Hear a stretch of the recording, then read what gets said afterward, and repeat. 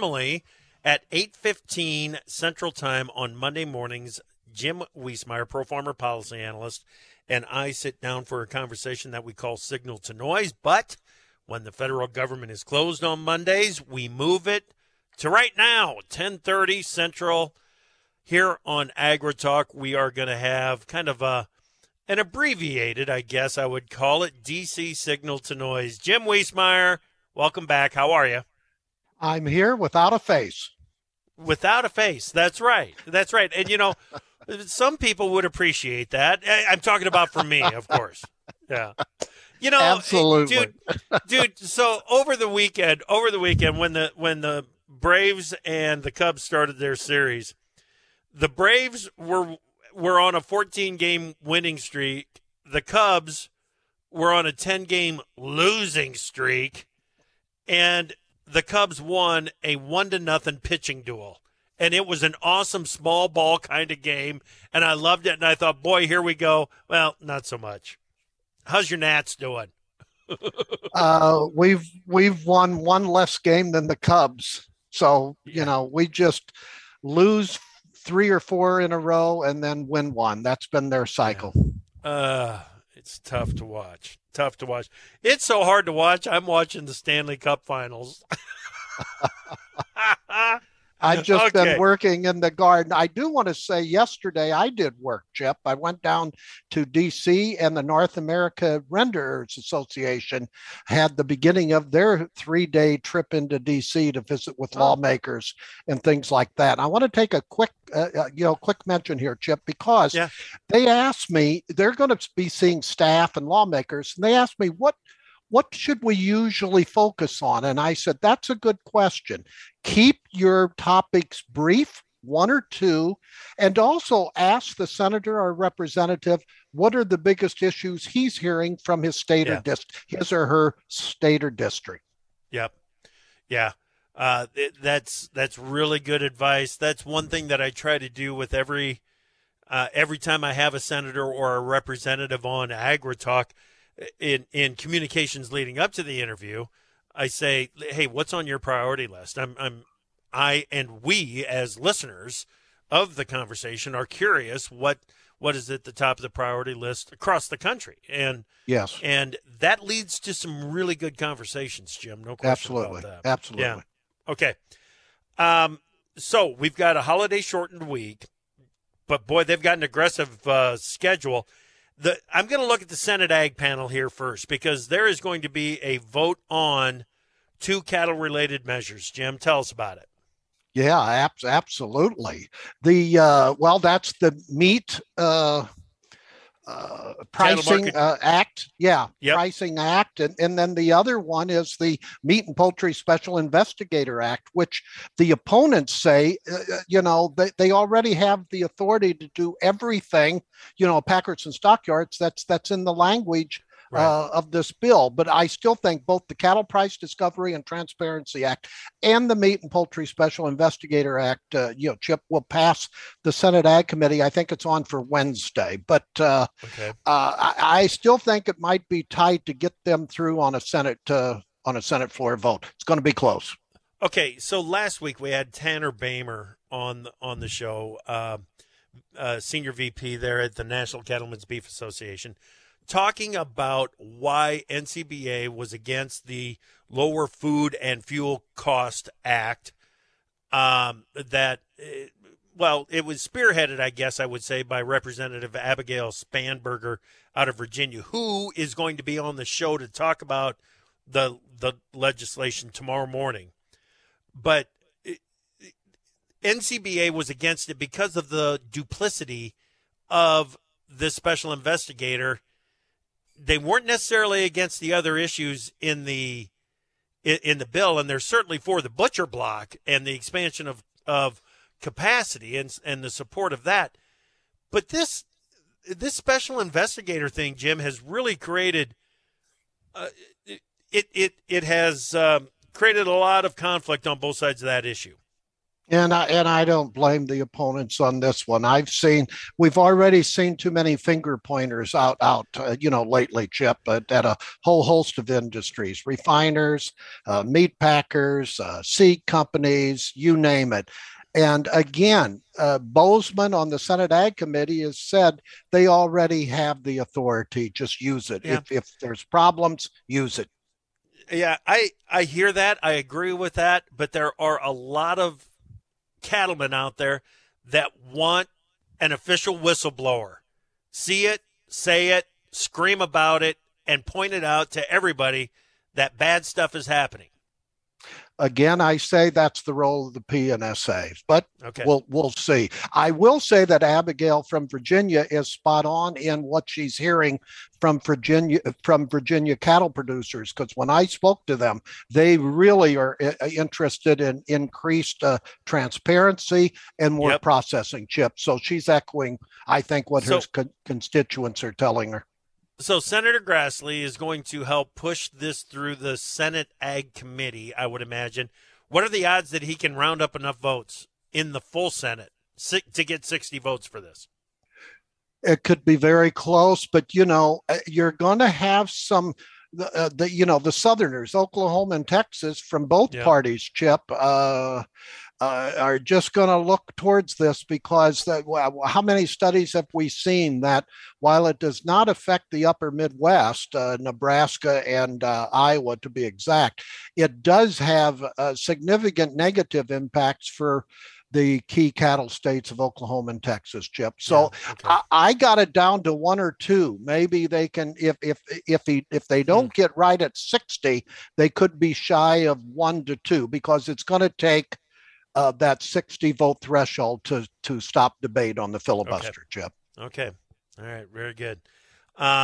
So we've got, I am hearing more and more from the Biden administration talk and issues that I thought 6 weeks ago had gone away. But we're talking about new reconciliation measures to rein in the deficit, revive parts of the Build Back Better plan that were out there, Jim. Is that happening? We've been on this one, Chip, and there is a full court effort now. Talks are continuing with Manchin, the centrist senator from West Virginia, Democrat, and they're going to load in. I think the secret of this reconciliation, and it will be only Democrat only, is including language on some expiring Obamacare programs that expire this fall, Chip, early winter, and then early next year. And that'll bring in perhaps a number of House Democrats. Now, why are I switched from the Senate to the House? Because the very liberal House members, AOC, et cetera, they might not vote for this reconciliation bill because they want a lot more in it. But this Obamacare provision, it would be awfully hard for any Democrat to vote against that, Chip. Okay. Let's talk about the state of the economy, because there are more and more, Elon Musk being one of the latest, to put out a warning about recession. It's just such a strange event, Jim. We've got this weak economy with inflation and tightening monetary policy. It's got us looking in all different directions at the same time. Yeah, and here we go again. Treasury Secretary Janet Yellen on the Sunday's news program said, although, yes, Americans are hurting, a recession isn't inevitable. And President Biden said the same thing shortly after. Meanwhile, you had the Wall Street Journal survey of economists, which is a very good survey that a lot of traders and analysts look at. And in June, they found 44% expect a recession in the next year. Now, that's a big increase, Chip, from the 28% who forecast a recession in their April survey, and 18 in January. The trend is up. Okay. So the trend is moving in that direction. I feel that if the administration could somehow, some way, get fuel prices under control, that a recession could still be a very I think we're in one, but it can be a minor recession if we can get these fuel prices under control. Is there any change on the administration policy toward fossil fuels? Well, they're constantly changing, but President Biden said by the end of this week, he should decide on whether or not he's going to push a federal, suspending, I should say, the federal gas tax.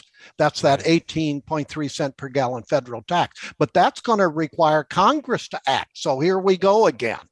And a number of states have already done it, Chip, at the state level.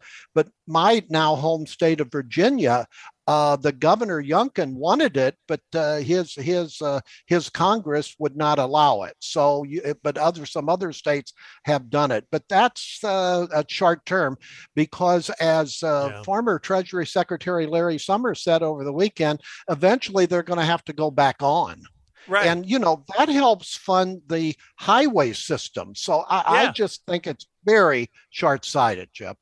Oh, it certainly is. And, on one hand, we've got all these ESG, the environmental social governance considerations out there that are limiting investment in energy production. And I'm talking about fossil fuel energy production. That we're fighting, and a gas tax holiday seems like so insignificant, I guess, when we're up against other issues. All right, Jim, we were talking about energies there at the end of the last segment, and there's been a deal struck between a U.S. natural gas exporter to supply Germany with natty gas. Isn't this only going to amplify talk of some kind of export restrictions? It'll put the pressure on for sure, Chip. And even though over the weekend from Friday on, we had a downtick in energy prices, it's not going to last long probably. But here's something to watch out for. 2 Americans and 3 Iranian naval vessels had a recent confrontation in the Strait of Hormuz. And that's that choke point for global oil shipping. If something were to occur there, Chip, all bets are off on whether or not they'll do or not do any halt or suspensions of gas exports, natty gas out of here. Something to watch, Chip. And meanwhile, Granholm, our energy secretary, is meeting with refiners this week to find out why aren't they refining more. Well, they're going to hear what they've been saying for weeks. They're already at near capacity, and primarily because of the increased regulations. I did a check, and the first year and a half of the Biden administration versus the Obama administration, because Democrats, it's just a fact, they usually increase regulations.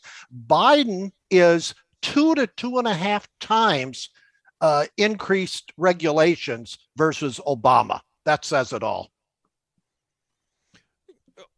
Well,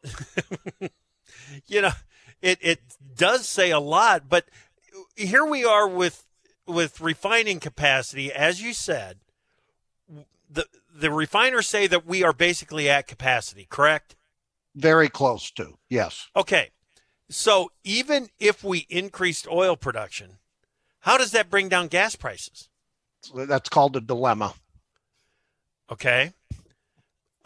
So don't we need to encourage investment in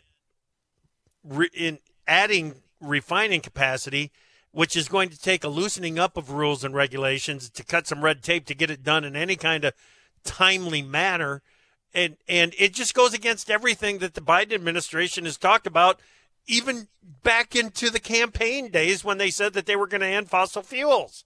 Yes, and it's some of the language, once we get the final of this, let's connect dots here, of the reconciliation bill, Senator Manchin is insisting on some language regarding crude oil. So that's going to be very interesting to see if they open up that industry, even though, as you said, it goes against everything President Biden and specifically others in the administration, John Kerry to be exact. But something's going to have to give. That's why I'm saying, Jeff, we're going to have higher gasoline prices longer than people think. Yeah, if we can increase oil production though and start adding to surplus and adding to inventory, it does bring crude oil prices down, and it's cheaper to make gasoline from $50 crude than it is from $110 crude, which can bring gasoline prices down. So that is true. Let's pump, baby, pump. I mean, that is true. And I did notice a wire service story. I don't know whether it was Reuters or Bloomberg that's saying we're building up finally some inventory of fertilizer. I don't know whether you saw that. That's a good thing. That's a good thing. Absolutely. Okay. We've got some dates set now for Supreme Court to hear two very important issues for agriculture. Give us the update. Well, on Proposition 12, that's the biggie in the pork industry, where the news Friday or over the weekend, the U.S. government announced that it backs the National Pork Producers Council and the Farm Bureau in their Proposition 12 Supreme Court case. Now, and the Supreme Court's going to begin hearing the case, I should say, October the 11th. Now, to recall that this thing is a heated argument at many levels, the Senate Ag Chairwoman, Debbie Stabenow, urged USDA Secretary Vilsack to support Proposition 12. So there's your differences within among the Democrats. Then on October 3rd, Chip, the Supreme Court's going to hear the wetlands case. So we're going to get some key issues for the business of agriculture in October from the Supreme Court. Okay, that's October 3rd on October the wetlands 3rd. Case. Now, yes, what are the odds that EPA is going to try to put a final rule out on the waters of the U.S. before that October 3rd decision? Or hearing? It could well be. But remember, these are hearings and they still have to rule at the Supreme Court. Now, I think we and others have asked Regan about that, EPA Administrator Michael Regan, and he says they will be complementary. Other people are not so sure, but that's how Regan answers that question, that they don't want to get too far behind in promulgating the new rule by just waiting for the Supreme Court. So there's your argument there. Then they lose. If they don't have a final rule out before that Supreme Court decision, then they don't have any ground to stand on or they'll have to modify. Don't ever bet on EPA to come out with a final rule in October. It's just not going to happen. I think it'll be near the end of the year, Chip. Okay. All right. Very good. Anything else? You got 20 seconds. What else are you watching? The renderers told me that in a number of cases, they have had to shut down some exports of their products because APHIS didn't have enough inspectors to certify their plants. That's not good. We have to ask Vilsack about that the next time. Labor issues all over the place. Airlines, USDA inspectors, it's all over the place. Good stuff, Jim. Thanks, buddy. Anytime. We'll talk to you again later. That's Jim Wiesmeyer, Pro Farmer Policy Analyst.